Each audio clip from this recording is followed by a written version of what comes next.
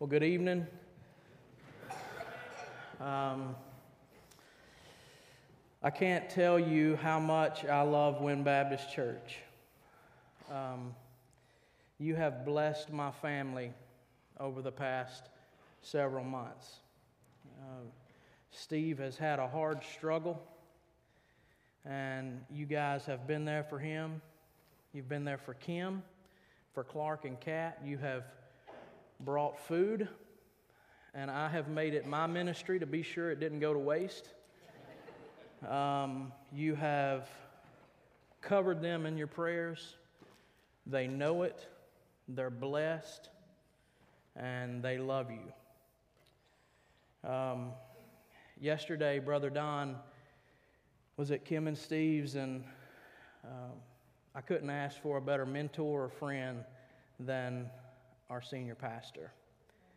And he came to me and he said, "Dustin, are you up for tomorrow night?" And I told him I was. I'm not sure that I am.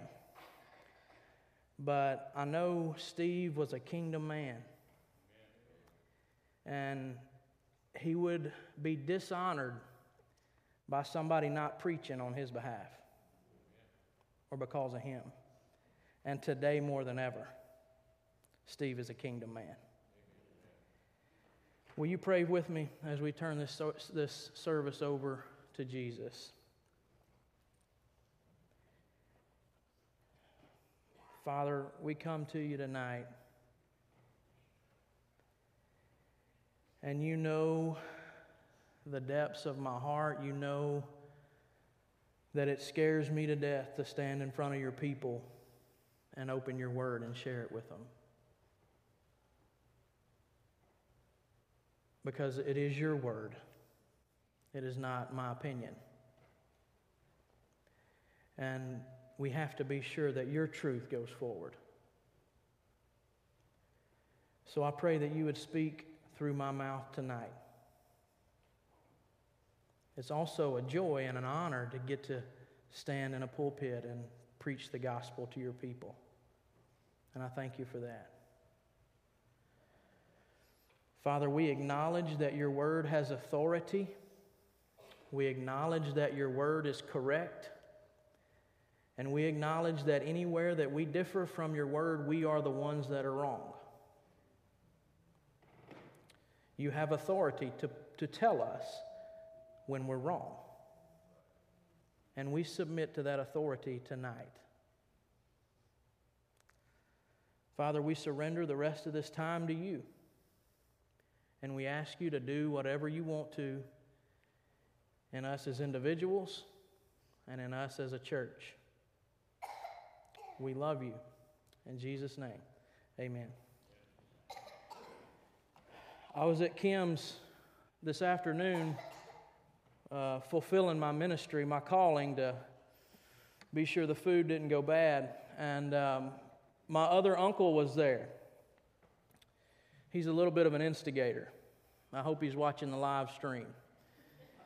But he called Lainey over to him, and he said, "Lainey, is your dad a good preacher?"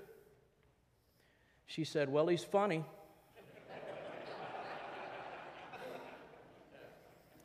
Blessed me.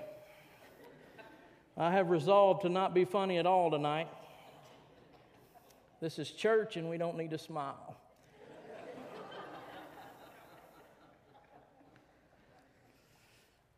One of my favorite things about being a pastor, which is really shocking, it is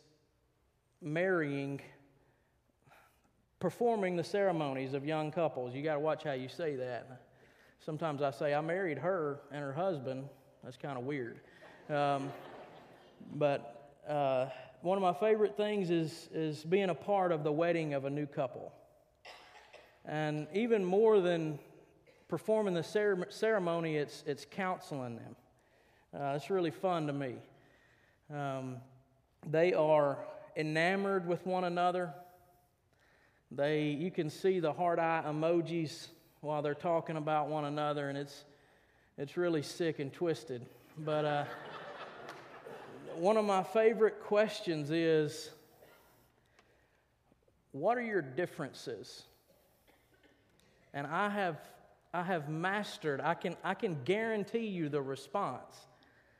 They look at one another and they smile real big. And they say, well, we have some differences. The woman basically says he's a slob, but he's a beautiful slob. And the guy says, well, she has a shoe fetish, and I realize I'm going to have to get 6 extra jobs, but I can't wait to do that for her. And you're sitting there and you're thinking, yeah, you got to walk this road, you know, and at some point that's not so fun anymore. And it's real funny to watch that to me. But it's so cool that they are totally enamored with one another. They are so in love that they can't even see the weaknesses or the differences of the other one. But most of you in this room have been married long enough to know that they come to a head. The woman realizes that the man snores at night. And at first it might be cute, and then it gets old. The man realizes that the woman actually does use the restroom from time to time. She's never been on a date. And they get married, and it happens. And then, as time goes on, there comes a point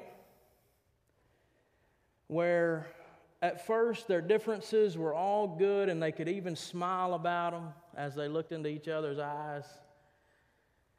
And then the differences get really old. And sometimes that same marriage can turn into one another only seeing the faults in one another. There's not many divorces that happen because they were still enamored with one another. They get to the point where all they can see, they can't see anything good about the spouse. All they can see is the negative.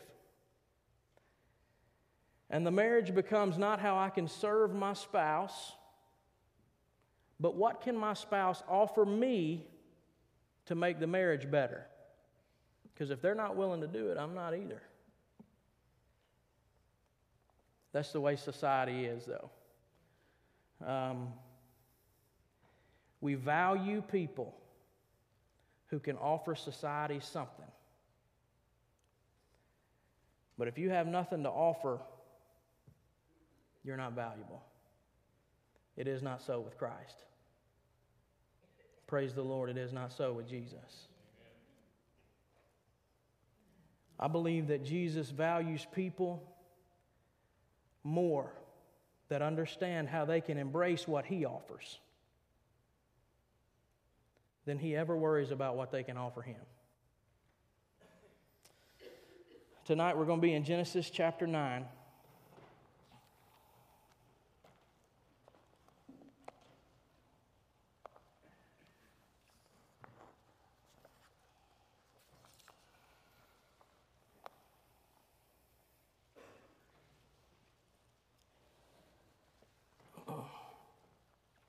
I've titled tonight's message, Moving Forward, Backward, Christ's Covering Cross.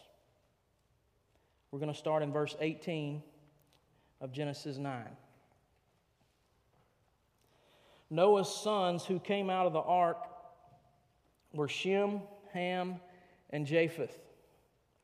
Ham was the father of Canaan. These were Noah's sons, and from them the whole earth was populated. Basically, a new creation happens right now. Noah, a man of the soil, was the first to plant a vineyard. He drank some of the wine, became drunk, and uncovered himself inside his tent. Farming pushed Noah to drinking.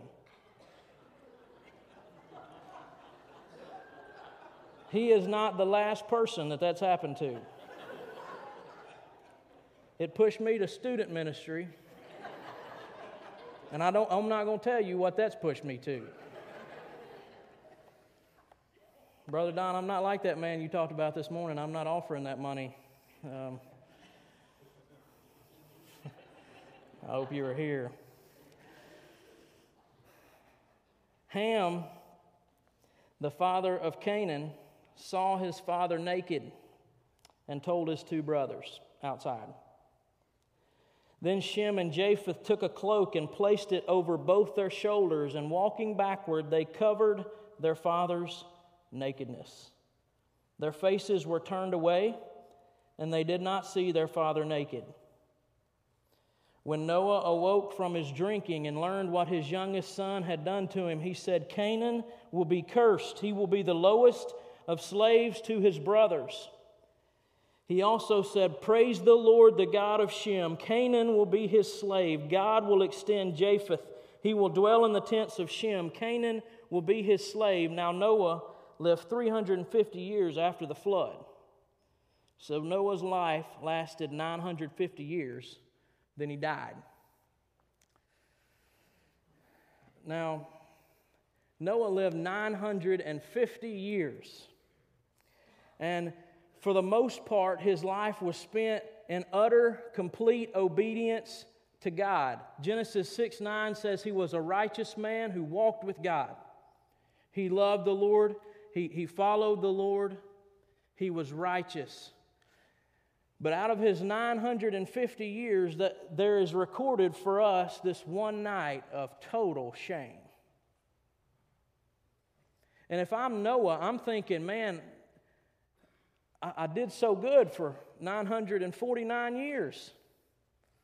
Why do we have to look at this night of shame?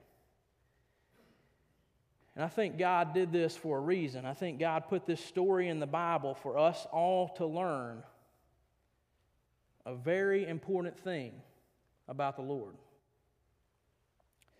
The first thing I want us to look at is the Ham approach to shame and sin and weakness. Noah's drunk in his tent. Verse 22 says that Ham saw his father naked. The word saw, it does mean that he looked at, he gazed upon, but it carries a weight of volition. He was looking to find his father messing up. He didn't just happen upon the shame of his father. He's looking for something in his father that he can pinpoint. He's wanting to catch him. This is not a sexual thing. It's not sick in that regard, but it's very sick to know that somebody is looking for somebody else, a man of God, to mess up. I want to catch you in your shame. And then, the second part of the Ham approach, he left the tent and he told his brothers. Old Ham couldn't wait to get out there to his brothers and tell them about the shame of their dad. Now, I don't know how he approached it. I don't know if he approached it in the good old boy way and said, "Dad's drunk and naked. Sin is sin is sin is sin. We got to do something about it. I'm not standing for this." Or I don't know if he was raised in church and said, "Father has discarded his loincloth, and he has become intoxicated. Shall we pray for Father?" But he couldn't wait to get to his brothers and tell them about the shame of his dad. Have you ever thought about how sick it is that was the best news that Ham had at that time? You know, we tend to tell the best news we have. And the best news he had was about the shame of his dad. That's the Ham approach. Then there's the Shem and the Japheth approach. They become fully aware of the sin of their dad. They know exactly what's going on.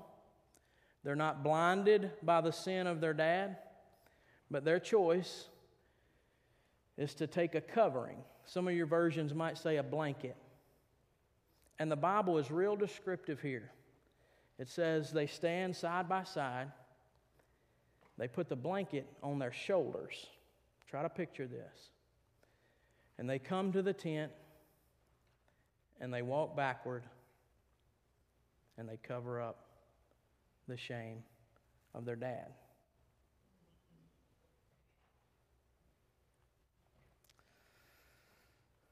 When you hear this story,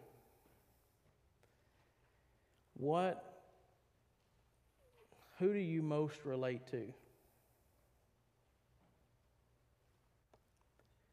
Is it Shem? Japheth? Somebody who covers the shame of others?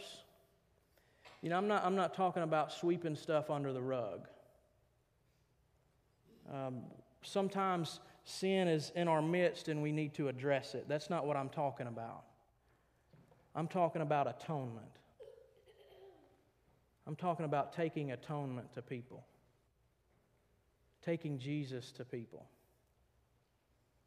Covering their sin in that regard. Their weakness in that regard. Are you more like Shem and Japheth? Or are we more like Ham? Exposing the sin of those around us.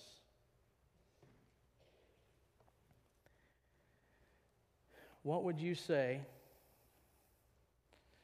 if I said everybody in this room does not best line up with Shem and Japheth? And everybody in this room does not best line up with Ham. But everybody in this room best lines up with drunk Noah.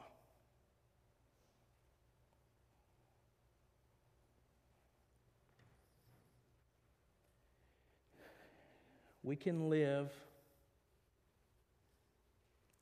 and we all know this, we can live 949 years, 364 days, and 23 hours. And we've all come to that point in our lives, and we may still be there, where we become controlled by everything other than what we should be controlled by. And we're in this tent and we're wallowing in our shame. And as soon as we find ourselves controlled by a foreign whatever, wallowing in our shame, there's an accuser there. And he points his crooked finger in our faces. Caught you. You messed up. Guilty. Jesus, look at him. He's a big goof up. Here's your buddy Dustin. Here's your boy Dustin. Drunk and naked in the tent. Messed up. Here he is. Found him. And we've needed somebody to come fully aware of our sin. Did you know that God doesn't love you because He's ignorant of your sin? He's 100% fully aware of your sin. Right in the middle of it, but uninvolved. And He takes up this covering that doesn't feel quite like a good blanket. It feels like a splintery tree. And He backs up in our tents. And He covers us. Friends, we're a bunch of Noahs. We are a bunch of drunken, shameful, embarrassing, messed up, twisted Noahs. And the enemy is constantly accusing us. And if we have Jesus Christ, He is constantly covering us. I think it's interesting to point out that Noah was in his tent. He wasn't out in front of the world for everybody to see. And sometimes that's how we measure sin, by who gets caught, by people. If you're in your tent messing up, I can assure you the enemy still has his crooked finger pointing in your face. And we all know it. And I want you to know that Jesus is ready to cover, if you're ready to be covered.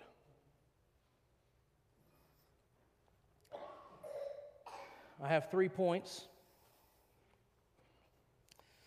and then we'll be done. Point number 1, we are never more like the enemy of God than when we expose other people. Check out verse 18. Noah's sons who came out of the ark were Shem, Ham, and Japheth. Ham was the father of Canaan. Skip down to verse 22. Ham, the father of Canaan. Now that doesn't mean that much to us. When we can read past details like that in Scripture, and it doesn't really register with us. But who wrote the book of Genesis? Does anybody know? You can respond. Does anybody know? Moses. Moses wrote the book of Genesis. Now, there's a man who knew about Canaan. The whole point of his life was to lead the people of God out of Egypt to the promised land named Canaan. Now, who was in the promised land? It wasn't just waiting for them to be settled there. The people of Canaan were in the promised land. Moses knew about Canaan. He knew about that time Caleb and Joshua and the spies went into the land, and they came out and they said, they're too big for us. We can't handle this. And then they up and decided they might go try it, and God let them get smoked. Moses is saying, Ham, the father of the enemy of the people of God. That's how he acts. Friends,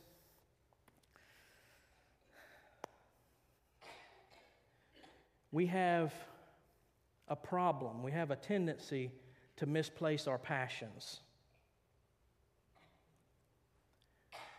We can get passionate about the wrong things.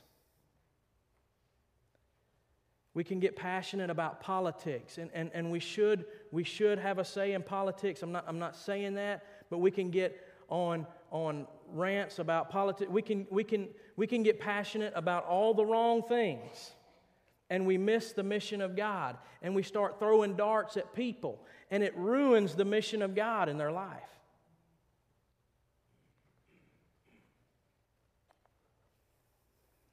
Did you know that the word devil, translated literally, is slanderer?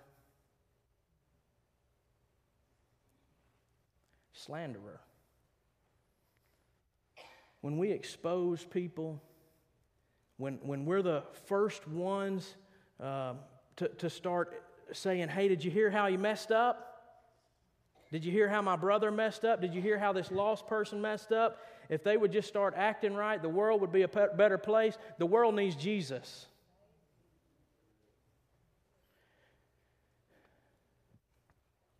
It is no more satanic to be an ISIS member with a machine gun than it is for a person to have the poison of slander on their lips. It's just as satanic to be smoking folks. One takes the physical life of others, one stealing spiritual lives for eternity.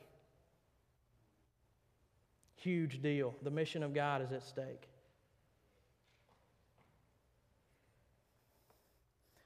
Point number 2.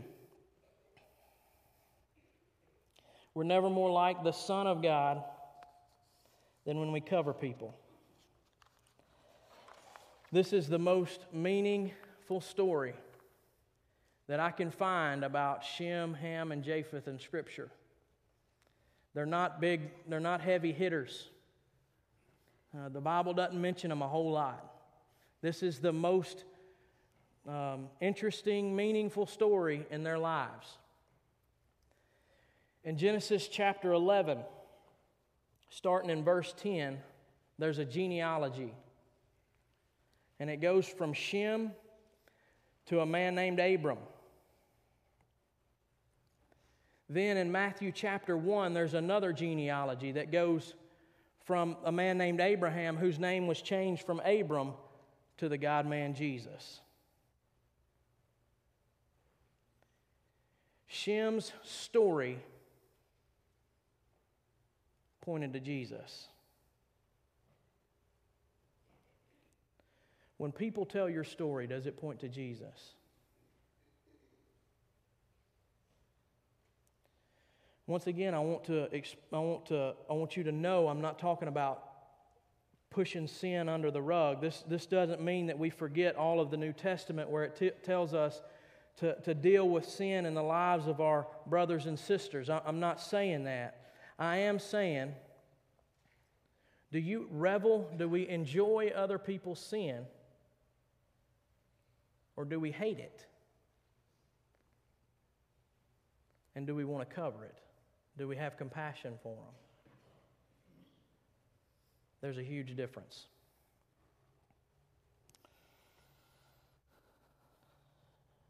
I've been really convicted in preparing this message because I certainly don't have this down. And I hope you know that when preachers preach, a lot of times it's something that God's dealing with in their own hearts. And I think all of our pastors would tell you we're not getting up here preaching something that we see in anybody other than ourselves half the time. It's a lot of times God dealing with something in us. Before Easter, Richie and I went to hang door hangers for our Easter services. And we went to a part of town that's not necessarily the best part of town. And we parked across from a liquor store. And I want you to know that it was about 8:30 in the morning. And we got out of our truck, and there was a man across the street at the liquor store waiting on it to open. And it was sad to me. And I walked over and I gave him a door hanger and I invited him to church. We went on and we put door hangers out. We were out for 45 minutes or so, got back to our truck, and there was about 15 people there at the liquor store. So we're looking at about 9:15 in the morning. And that was really sad to me. But my first thought was, we need somebody to change a policy where these healthy men can go to work.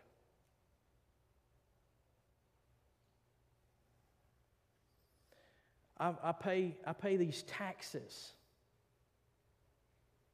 You know, I pay a lot of taxes. And I don't want people that are healthy living off of the taxes that I pay. That's my first thought. I've been convicted.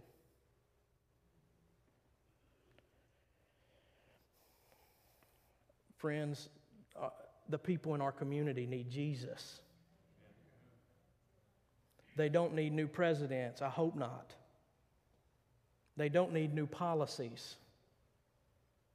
They need Jesus. And it's time we stop worrying so much about our rights and remember our responsibilities to get Jesus to them so He can cover their shame.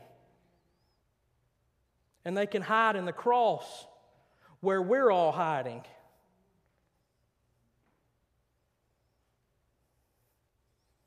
We need to stop focusing on our rights and remember our responsibilities.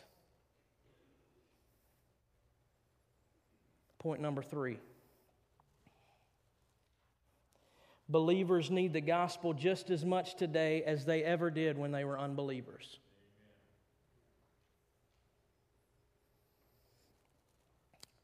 Sometimes, the farther we walk away, the farther we live away from that moment when we realized our guilt and our shame.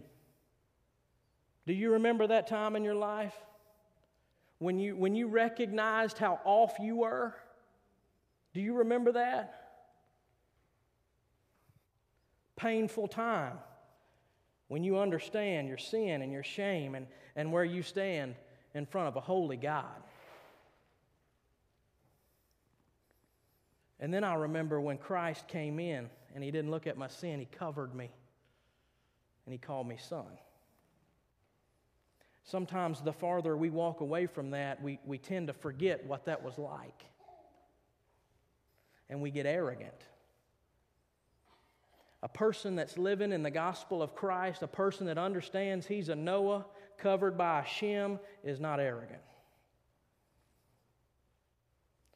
Sometimes we tend to blow up the weaknesses and the sin of others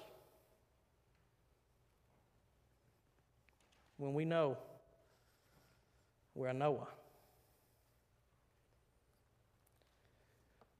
Friends, we need the gospel just as much as believing church people as we ever did as a hellish lost person.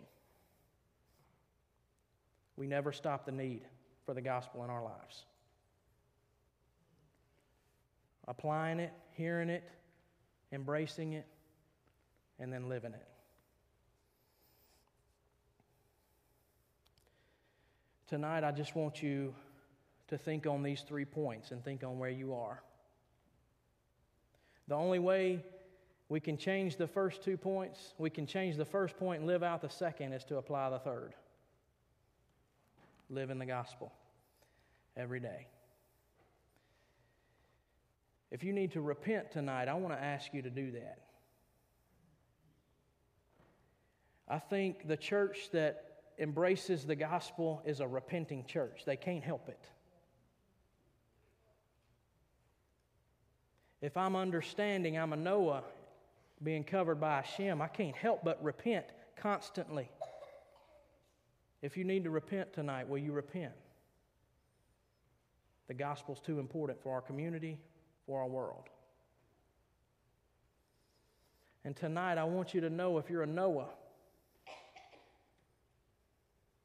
if you're still wallowing in that shame and in that guilt, it doesn't matter if it's private or public. Noah was in his tent, and all that knew were Ham and Shem. But they still knew. If you need to turn that over to Christ, I want you to know He'll back into your tent and He'll cover you.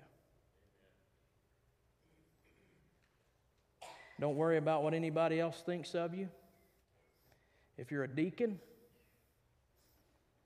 if you're a Sunday school teacher, and you fooled everybody, but you haven't fooled the accuser, and you haven't fooled the king. I want you to know in the last day there won't be a jury. There'll only be a judge. So it doesn't matter what anybody else thinks of you, today or forever. Surrender your life to Christ. Let me pray for us, and you respond how you need to as we worship. Father, we come to you today, and God, I'm thankful for stories like this where the gospel just oozes from them and we can apply them to our lives. I'm thankful that in your grace and in your kindness, you have chosen to cover my shame.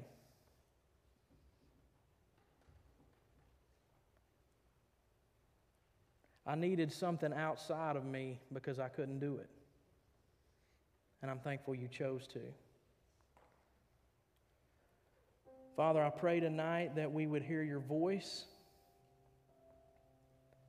that we would listen to the things you say to our hearts, and that we would respond in a way that pleases you. But I pray that our only response would not be tonight, but we would respond tomorrow and Tuesday and Wednesday. May our response be lived out in our lives. Father, have your way. Do whatever you want. In Jesus' name.